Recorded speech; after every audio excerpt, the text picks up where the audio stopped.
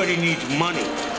That's why they call it money. The best things in life are free, but you can give them to the birds and bees. From Fool Global Headquarters, this is Motley Fool Money. Welcome to Motley Fool Money. Thanks for being here. I'm your host, Chris Hill, and joining me in studio this week from Motley Fool income investor James Early and from $1 Million Portfolio, Charlie Travers and Ron Gross. Gentlemen, good to see you as always. Good to see you, Chris. We have got the latest on retail stocks, energy stocks, and the future of mobile payment. If you liked the Smurfs movie, then boy, do we have some great news. As always, we will give you a look at the stocks on our radar, but we are going to begin this week with Disney. Disney reported the highest quarterly earnings in the company's history. Ron Gross, $1.8 billion in profit for the third quarter. That's a lot of zeros. Yeah, well, Chris, if I use my trademark, they're firing on all cylinders, will I get away with it? Absolutely. James? Yes. Yeah, well, Avengers, top grossing film of 2012. Parks knocking it out of the park, if you will. The network business, not as robust as in some quarters, but ESPN, Disney's channel, still getting it done. Yep. Company's just doing a great job. In the past, when this company has struggled when it came to quarterly earnings, it was really mainly about the parks, particularly over the last few years. Sure. What is the Achilles heel for this company now? Is it the online? Is it sort of the interactive gaming? Disney Interactive is still losing money. They say that they'll probably be profitable by the end of 2013. We'll have to wait and see. Can't take that at face value. We certainly need less John Carters and more Avengers. Right. We can't take $100 million write-offs every quarter. So we need to produce good content.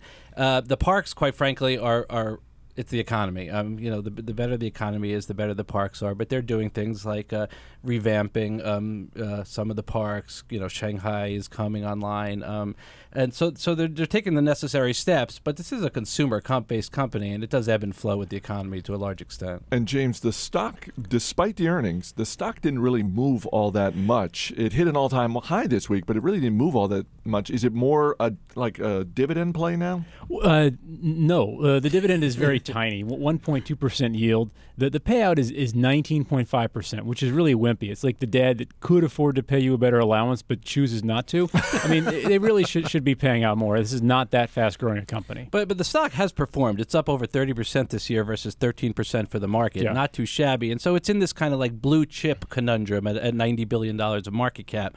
9 times EBITDA. Not incredibly expensive, not incredibly cheap. So it's going to do what blue chips do. As long as they put up the numbers, it'll plot along nicely.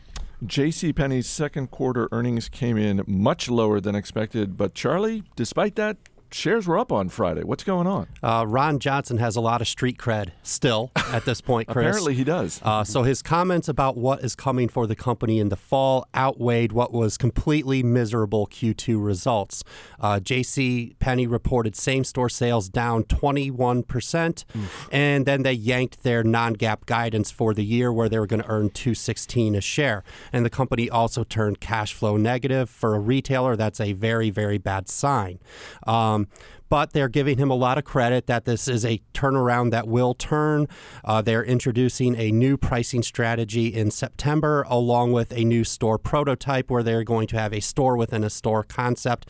Essentially, it looks like they're going to turn JCPenney into a mall within the mall. I'm not really that optimistic myself, but the market liked it, so we'll see what happens. The market must have a ton of confidence in this guy because, to your point about the earnings, these were miserable earnings, and these were really low expectations. And even with the low expectations, James, came in under that. Yeah, it's the equivalent of we're all here standing over a piece of roadkill and wondering when it's going to come back to life. It's not.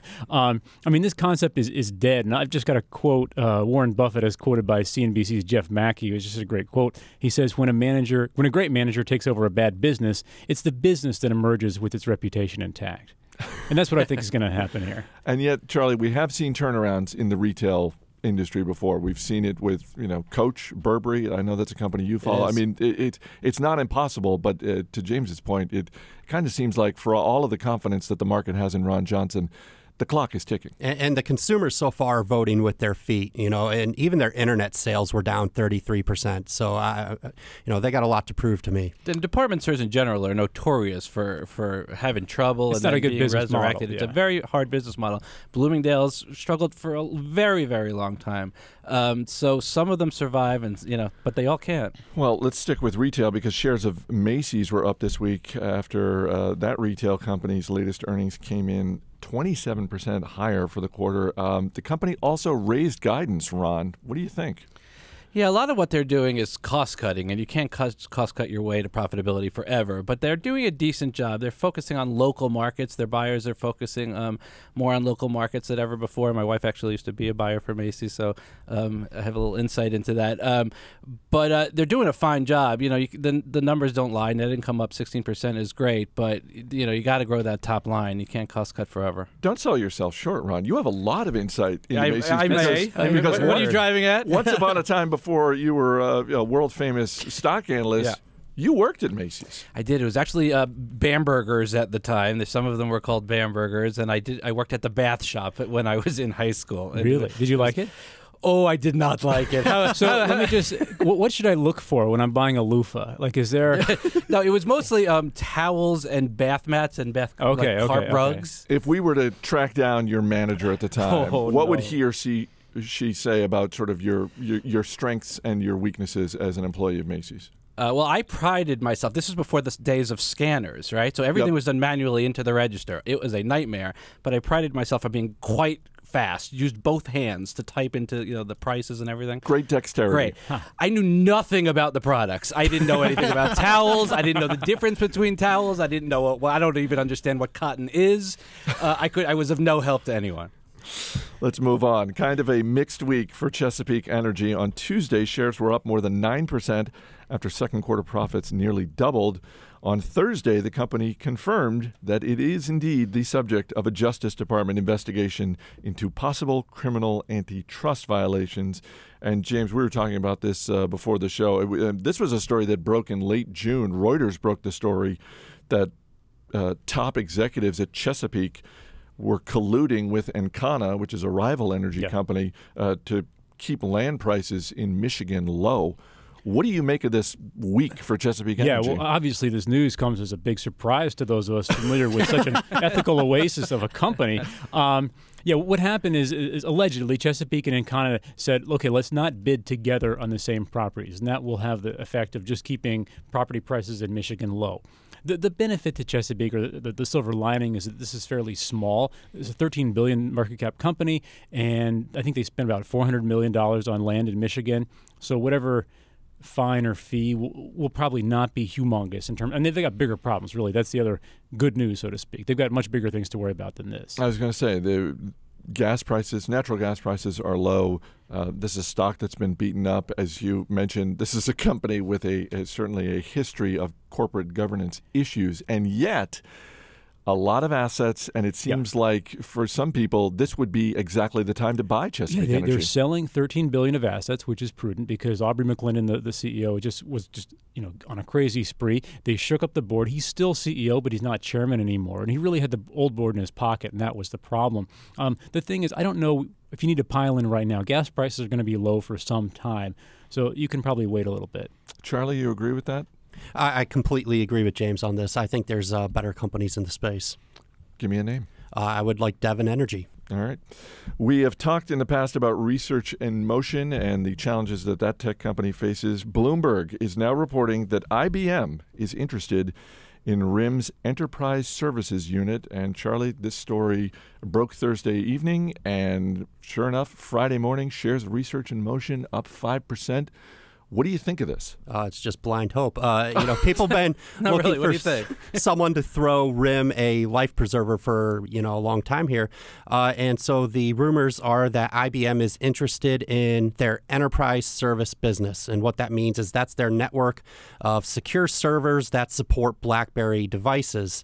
and that would give IBM control of a secure email offering for corporate users who prioritize security, which does make a lot of sense for IBM, but where that would leave Research in Motion in the aftermath of such a sale, if it happens, is a big question mark. I'm not sure how they could continue to sell BlackBerry devices unless IBM was going to support the hardware side. Yeah, how does this feel if you're RIM? I mean, it's like you're a store and you're trying to stay afloat by having some sale, and someone comes in and offers to buy all your shelves and display cases, right? Like, right, and then you business. Lease it back from them, I guess. Yeah. There's weird. one I read that the BlackBerry is really hoping that their next iteration of BlackBerry is going to be big for them, so they might want to see how that works out. Haven't they been hoping that for a before while? they get rid of the enterprise business? So that would be meaning this might happen next year, not imminently. I think that's, like you said, it's kind of, they're grasping at straws. If they're going to get it done, just rip off the Band-Aid and get it done. But if you're Research in Motion and you believe that IBM is interested in possibly buying this unit, who else is on your speed dial? Are you calling John Chambers over at Cisco System and seeing if he wants to get in on the bidding? Well, there's been some rumors that Samsung might be interested in parts of Research in Motion's business, and the reason would be that Samsung is a major beneficiary of Google's Android system, but they're a little nervous about the Motorola acquisition and Google vertically integrating and competing with that. So taking either a BlackBerry license or making an acquisition could let them have their own OS and stand alone. Coming up, the ripple effects of Facebook's IPO continue to be felt on Wall Street. Details shortly. This is Motley Fool Money. If you've got the money, honey, I got Welcome back to the Motley Fool time. Money. Chris Hill here in studio with Charlie Travers, James Early, and Ron Gross. Guys, before we get back to the news, have to welcome a new station to the Motley Fool Money affiliates. maybe I should hear who it is first. WKBK AM 1290 and FM 104.1 in Keene, New Hampshire. Nice. That's our first Keene, station in New yeah. Hampshire. I've been to Keene. All right, back to the news. Guys, remember back in May, there was the deal where Yahoo was going to sell part of its stake in Alibaba, the Chinese internet company, for more than $4 billion. At the time, Yahoo said it was going to return the cash to shareholders. Now, new CEO Marissa Mayer is saying she may want to use that cash for other purposes. And Charlie, shares of Yahoo were down about 5% Friday morning when this story broke. What do you think? Sure, Chris. And yeah, to your point you mentioned, there was a big proxy fight over Yahoo about this very issue where Dan Loeb, a very famous activist investor, got on the board with two of his appointees. And, part of that plan was they were going to return this $4 billion to shareholders. It was not clear if it was going to be a share buyback or as a dividend, which would be about $3 or $4 a share. And that would happen sometime before the end of 2012. Well, as it turns out, Marissa Mayer was hired last month in July, and she apparently has some other plans, which is actually her job. And presumably the board of directors knew this when they hired her. And so all they're going to do is just make sure that the original plan makes sense or not. And frankly, I think they probably do have better uses for the money than a share buyback. Yahoo's already bought back $1.5 billion over the last 12 months. They don't have the cash flow to support that. And I think investing in the business is a better option for them. Ron, what do you think? Yeah, I agree. I think Marissa Mayer is doing what's she thinks is necessary versus what's popular. I give her a lot of credit for that, and especially Yahoo being so public, it is a tough thing to do. Unfortunately, Yahoo just can't get out of its own way. I mean, This is just another communication disaster, another pullback, another shifting and going left when people think it's going right. So that's unfortunate, and the stock is selling off. But I think we have to give her time to She do wants what she to was focus hired on to do. search, though. I mean, and Google obviously dominates that. Is Yahoo destined to be kind of the AMD to Google's Intel, so to speak, like dependent on scraps just to be token competition? I think perhaps, yes. I think Google is not going to be the only monopoly in search. There is room for other search in this, and it can be profitable too. But I think she'll probably take us places we might not even realize. That sounds like you have a lot of confidence. We'll see. Guys, two consumer-facing IPOs this week. Bloomin' Brands, which is the parent company of Outback Steakhouse, and Manchester United, the famous soccer club, both went public this week. And Ron, I think what's interesting here is that a week ago, we saw reports of where these companies were going to price their shares, and they actually ended up pricing them lower when they went public. You've been involved in this type of thing in the past. How does that process work? And if you're Bloomin' Brands, why are you lowering the price of your IPO? Yeah, the IPO market in general is really struggling, whether it's Facebook, Groupon, Zynga, Pandora, or companies that are postponing them completely, whether Kayak, I believe, Formula One, a number of postponed. CKE. CKE, the restaurant chain. So a number, it's just hurting, and it's a function of two things. One, investors' appetites for IPOs are not that strong right now, and B, starting with Facebook, the valuations just weren't making sense, and people got really burned on Facebook, and now they're being extra cautious. So you come up with a range. You go, if you're a banker, you test the markets, you test the waters, you see what you can actually sell it for, and if it's less than you originally set that range for, you have a tough phone call with the company where you say, "Hi, it's me.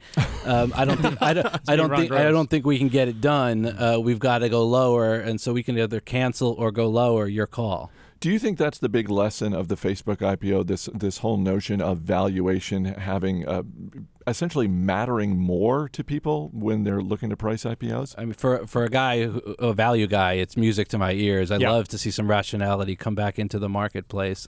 So all is well, I think. I think that's the lesson, with Facebook, with this. The market is actually a little more sensible than we often give it credit for being. This week, Starbucks announced it is investing in Square, the mobile payment startup company, and beginning this fall, as part of the deal, Square will begin processing all the credit and debit card transaction at Starbucks locations in the U.S.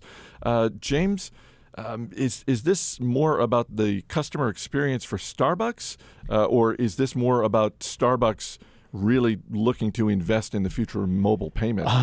Long term, it's the latter. I mean, for now, Square, and by the way, Square, it's kind of like a payment system. If you imagine two cell phones making love, it's kind of how it works. Like one guy has a barcode, one guy receives the barcode and gets the money. If you're a merchant, you just call up Square, they mail you this free adapter kit that reads the other guy's cell phone. And it also swipes. You can plug this little thing into the top of your iPhone, and you can just swipe credit cards. And it works best for micro merchants who might otherwise find it burdensome to apply to take credit cards the normal way. So Starbucks is not a micro merchant. So I think that's why I think your latter point makes the most sense, Chris. This valuation of Square is $3.25 billion, and they just invested $25 million, which is not a lot of money. But since Square will be doing the processing of all of Starbucks' transactions now, that's probably the bigger benefit, and we'll see where this goes later on. How much bigger is mobile payment going to get? And we see a lot of players in this space. We see, obviously Visa and MasterCard, but Square is not the only startup out there that's doing this sort of thing. Is this increasingly an attractive space for investors? Yeah, Chris, and you see Google and Microsoft working with the carriers and the banks to get mobile payments up and running on their phones in a manner that works for everybody involved, because I think consumers would really like to do this instead of carrying around credit cards. We've already moved from a cash society to a plastic society, and now I think we're going mobile. And finally, guys, last year, Sony's production of The Smurfs grossed over $560 million worldwide. So that means How can that be? We're going to see some sequels, but that's not all. Sony is reportedly going to be producing a film version of the 1980s sitcom Alf, which, for those who don't remember, ALF stood for Alien Life Form. Ron, clearly there is a market in Hollywood for movie ideas based on 80s television shows. Yeah. What do you got? Make a recommendation. Does anyone here remember the name Ralph Hinckley?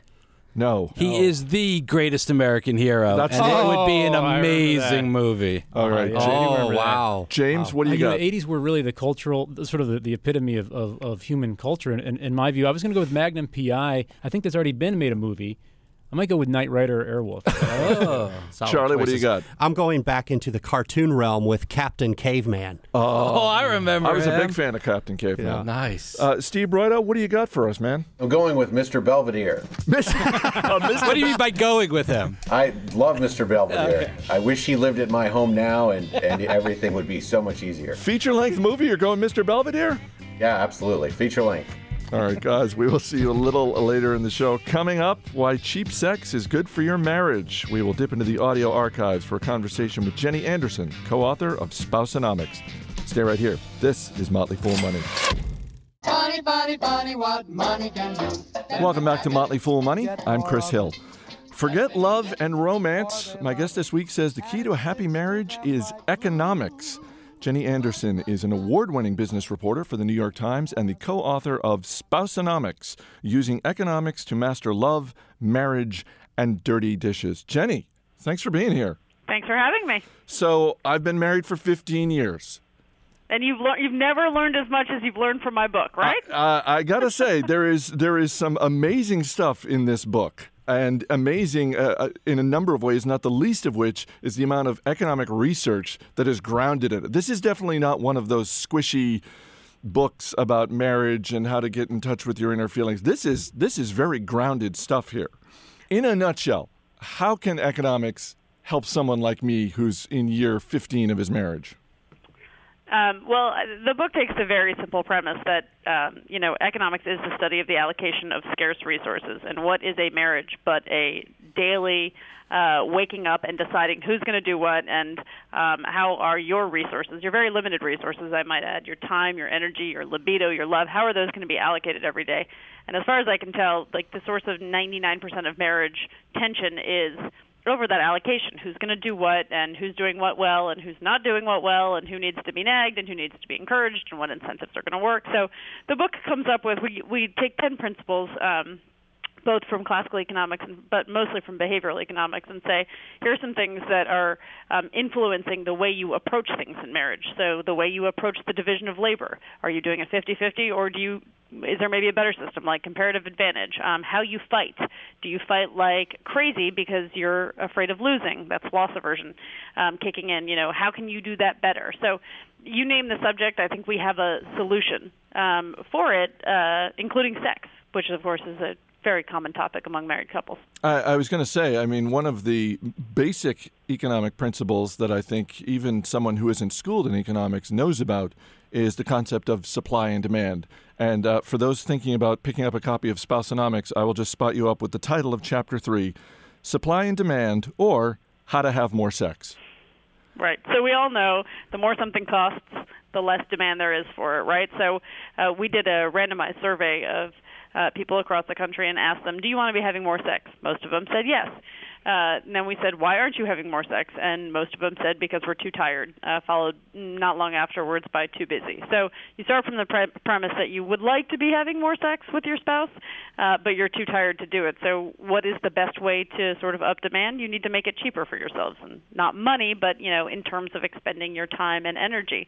And it's amazing how often couples can either talk about how much sex they're not having, or complain about how their schedules won't permit it, or there's a lot of sort of ways we make it expensive for ourselves. And again, you pointed out this doesn't sound very romantic, and this will not sound like a romantic advice, but you got to make it easy for yourselves, especially if you're in the rush hour of life. You're managing jobs, you're managing children, you're managing a lot of things. For that moment in your lives, you need to make it easy. Maybe you need to schedule it. Maybe you need to set a goal. Maybe it needs to be put in the BlackBerry. Maybe, you need to stop hoping that he's going to sense the right moment and be really romantic, and you need to just sort of seize the 7 minutes in the shower and go with what you've got. But make it cheaper and easier for yourselves, and more demand will materialize. And we have the book, every concept we have 3 case studies. So this is not sort of, made up in the abstract. There are couples who do this stuff, and it actually works for them. And I think this is probably the first book about economics that deals with cheaper, easier sex. So, I think that alone is going to help you sell a lot of books. I hope so. You're listening to Motley Fool Money. My guest is Jenny Anderson, the co-author of Spousonomics, Using Economics to Master Love, Marriage, and Dirty Dishes. One of the things that you write about goes against one of the sort of classic pieces of advice for couples that are about to get married, and the classic advice is never go to bed angry. And you and your co-author are saying, actually, sometimes you should go to bed angry. Why? Yeah, I think that was pretty bad advice. That's like the most common sort of bridal party, advice that you're going to get. Or the reason is because, and I alluded to this before, loss aversion. When we feel like we're losing, we act irrationally. And we, for stock traders, that means, think Jerome Kevier at Societe Generale, right? He actually said, I knew I was down. I had to bet the house. I had to do everything in my power, including risking $7 billion of my bank's capital, to win. You can't see clearly, and that happens when you're fighting with your spouse, right? You think, in the same survey, 37% of people admitted to us that they continue a fight when they know they're wrong. And another 34% admitted to us that they continue to fight when they can't even remember what it was they were fighting about. So sometimes you're just fighting because you feel like you're losing, right? And so you sort of go into crazy mode. At that moment, it really is much better to go to bed angry and catch your breath and stop hyperventilating for whichever party happens to be hyperventilating, and maybe it's both of you, and see how you feel in the morning. And we're not suggesting sort of suppressing your feelings and never talking about it again, but you're not going to get resolution. If your goal is, a happy, fruitful marriage for many, many years, and the goal of that fight is to resolve the issue, then you need to sort of wait until you can breathe to resolve the issue. And again, that is recognizing that it's our loss aversion kicking in. We can sort of force ourselves to take that time out and then reassess when you're thinking a little clearer. And it's amazing. I can tell you from firsthand experience, I am a very emotional person. A lot of times in the morning, the issue does not seem nearly as monumental as it did at sort of 2 a.m. And you're a little bit better rested. That's one of the things that keeps coming up in the book over and over is this whole notion of cost-benefit analysis and looking at things in your marriage through the lens of, well, what is the cost here? What is the benefit going to be? And it's like, well, I don't necessarily want to take out the garbage right now, but, the cost of it is pretty minimal compared to the benefit of my wife is going to be a whole lot happier. She's going to be exponentially happier than the cost will be for me. Exactly. And again, it sounds very unromantic, and yet there is some real logic to this if you think about it. Marriage can be romantic, but dishes are not romantic. Trash is not romantic. Deciding who does the carpool, these are not romantic issues and do not require romantic solutions. They require practical solutions, and I think we sometimes just hope that because we're married and because we're in love, all of these things should be easy. You would never run a business that way, being like, well, I hope my business partner just knows what I need. You would assume that, you would sit down and say, all right, here's how we're going to divide up the tasks. Here's what you're going to do. Here's what I'm going to do. And when it doesn't get done, you would be upset about it. So we're really trying to address the business of marriage, because there is a business of marriage, and that's very sad probably for those, prospective to-be marrieds, but it's true, and it doesn't have to be a bad thing, but the less bickering you do about that business, the more time there is for romance and sex and love and hanging out with your kids and doing all the great things you want to do if you're not sort of, at wit's end arguing about school lunches. You're listening to Motley Fool Money. My guest is Jenny Anderson, the co-author of Spousonomics, Using Economics to Master Love, Marriage, and Dirty Dishes. You and your co-author, Paula, you did a ton of research here on economics. You did interviews, surveys. You went to seminars. How did you get the idea in the first place? So the idea was my co-author's, Paula Schumann. She's a page one editor at the Wall Street Journal, and she and her husband they had been married they were in their first year of marriage, and they were having a horrible fight. They found the first year of marriage to be pretty tough. And her husband's a web designer, a very visual guy, and he sort of whipped out a piece of paper and did a graph of their mood over time. And it sort of opened the pathway for them to have a much more rational discussion than they had been having about, wait, you were really happy then?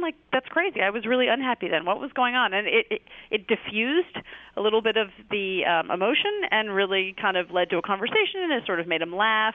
It just gave them another framework, and she started thinking, maybe there's a bigger idea here. And she wanted a co-author who had more of a grounding in economics and finance, and so we were set up on a blind date. You were set up on a blind date? What, by your publisher? No, not at all. We have a mutual friend, so I was thinking about writing some books related to the financial crisis, and I was complaining to a colleague, actually, that none of them were sort of jazzing me enough to really want to take the plunge and spend the other 15 hours that I'm not working on these issues at home doing them. And he said, I have a friend who had this crazy idea about, sort of marriage and economics. And it really immediately made sense to me. I could see the idea, and I had written about behavioral economics, and it seemed like a clever idea, and I could imagine spending all of my free time doing it, whereas I was having trouble imagining spending all of my free time on some of the other subjects I was contemplating. Now, as you mentioned, both you and Paula are married. How did your husbands feel through this entire process? like guinea pigs. Unwitting at times. Well, the irony here is that we, in the process of deciding to write a book about marriage while producing 3 children and having full-time jobs, we definitely put a huge amount of stress on our marriages. But at the same time, we actually, I think, learned a lot of very useful things. It's very hard to sort of talk about the research and talk about all these great tools and then not take any of your own advice. My husband is actually an editor at the Wall Street Journal as well, and he read the whole book. I can promise you he would never in a million years read any relationship book, so it was very useful to both of us because he read the book, and he actually, I think, found a lot of it very useful, could understand the more analytical framework, but he could also use the book on me. So when I use a horrible tone of voice, I'll say, that's not very spousonomical, and say, well, it seems to me that your loss aversion's kicking in, or, is this really comparative advantage at its best? And, and he's right. There are moments where, I don't particularly like it being used against me, but there is, there are sort of tools that we can both use now, and I sort of feel like as married people, I'll take any tool I can get. Like, I think marriage, for 40 or 50 years is hard, and so you should look for as many tools as can help you get through it. You're listening to Motley Fool Money. My guest is Jenny Anderson, the co-author of Spousonomics, Using Economics to Master Love, Marriage, and Dirty Dishes. Jenny, before we move on to buy, sell, or hold, what is one thing right now that every listener can do to improve their marriage? Commitment devices. I'm going to say this, and I would probably not say this to a lot of audiences, but you have a smart one, so I'm a really smart one, so I'm going to go out there with this one. Better intertemporal decision-making. Whoa. I know. Decisions we make today that have consequences in the future.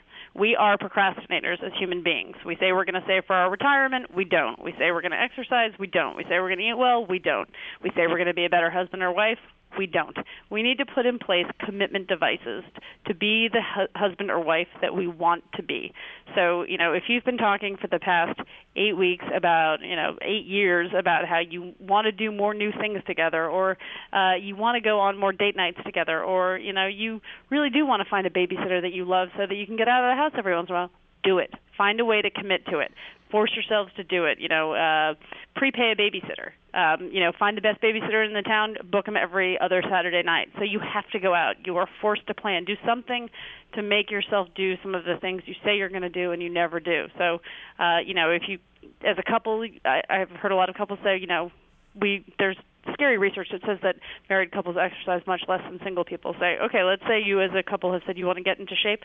Commit to doing a race where you have to raise money for a good cause. Like, are you really going to screw over all those people who are giving you money to cure cancer? No. So go do that. If that's what a court requires to get your lazy butt out of bed every Saturday morning to go running, I feel like these commitment devices are a very powerful tool to get us to do things that we want to do, but we just never really get around to doing.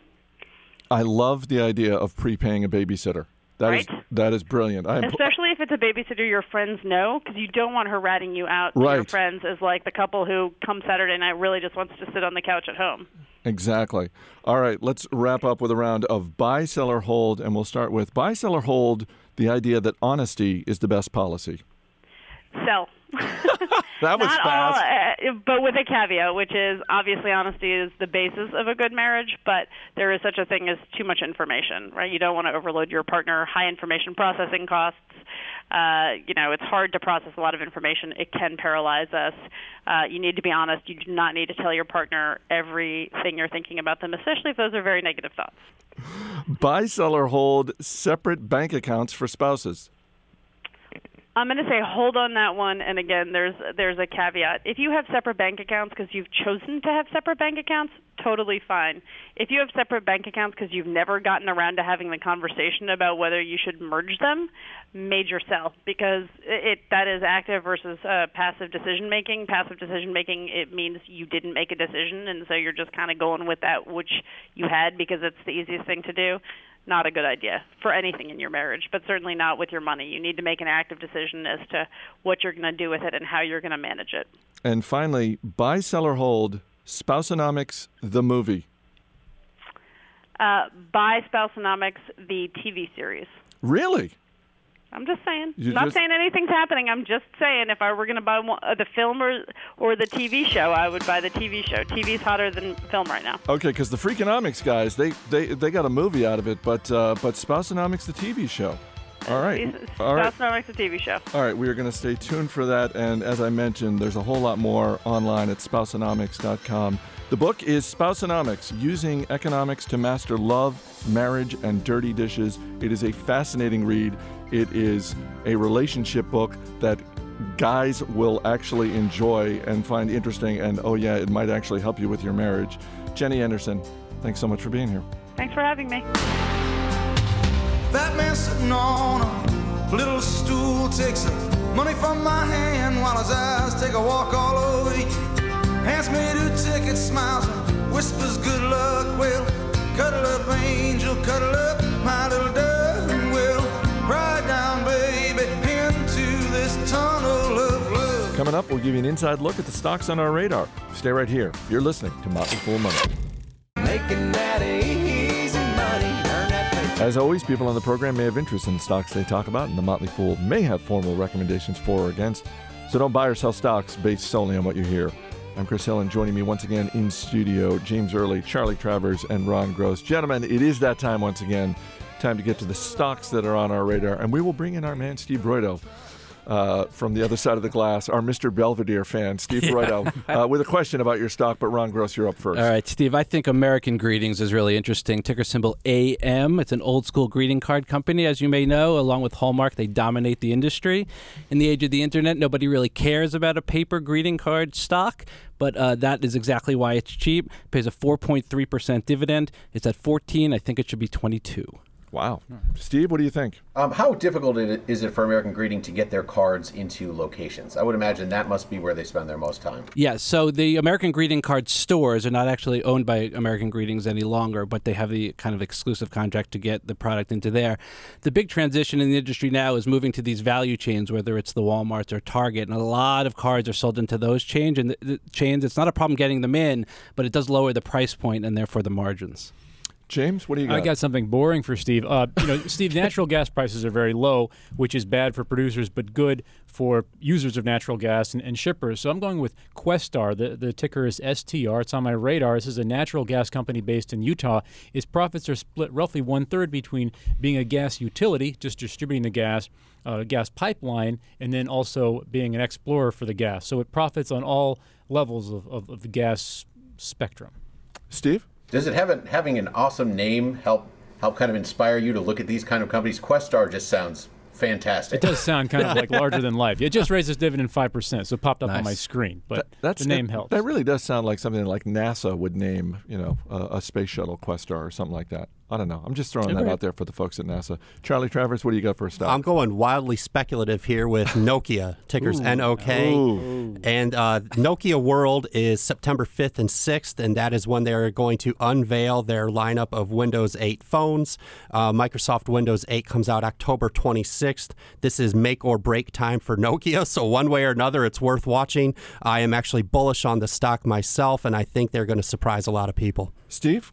In a sentence or two, can you just tell me what went wrong with Nokia? I mean, in 1999, Nokia was one of the most successful companies in the world, and now it just seems like it's stumbling. They still are one of the largest handset makers in the world, along with Samsung. And what went wrong was their Symbian operating system that they developed in-house could not keep pace with what Apple was making and what Google turned out with Android. It was just very outdated, and that's why they had to team up with Microsoft to get Windows on their hardware, which people love. Steve, you got a stock there you like of the three? I'm going Questar, just because the name is awesome and the dividend sounds great, and natural gas sounds like something everyone will be continually use, except greeting cards. I don't know, Ron. Sorry, man. Chris, before we end, I want to sneak in a happy 82nd birthday to my wonderful father. Happy birthday, Dad. Yeah, fantastic. How's he going to be celebrated? Does he have like a go-to cake or something like that? There'll be a dinner, certainly, probably some beef-related dinner back in New Jersey. Did you send him an American Greetings card? I will send him an online card from the American Greetings site, yes. I was going to say, man, you got to talk your own book. If you're going to come in here talking about American Greetings, And it's like, oh well, I'm gonna play up this stock. I will not be doing one of the free cards. I will be paying. Oh, okay. Oh, well, there we go. All right, Ron Gross, James Early, Charlie Travers, guys, thanks for being here. Thank you. That is it for this edition of Motley Fool Money. Our engineer is Steve Broido. Our producer is Matt Greer. I'm Chris Held. Thanks for listening. We'll see you next week.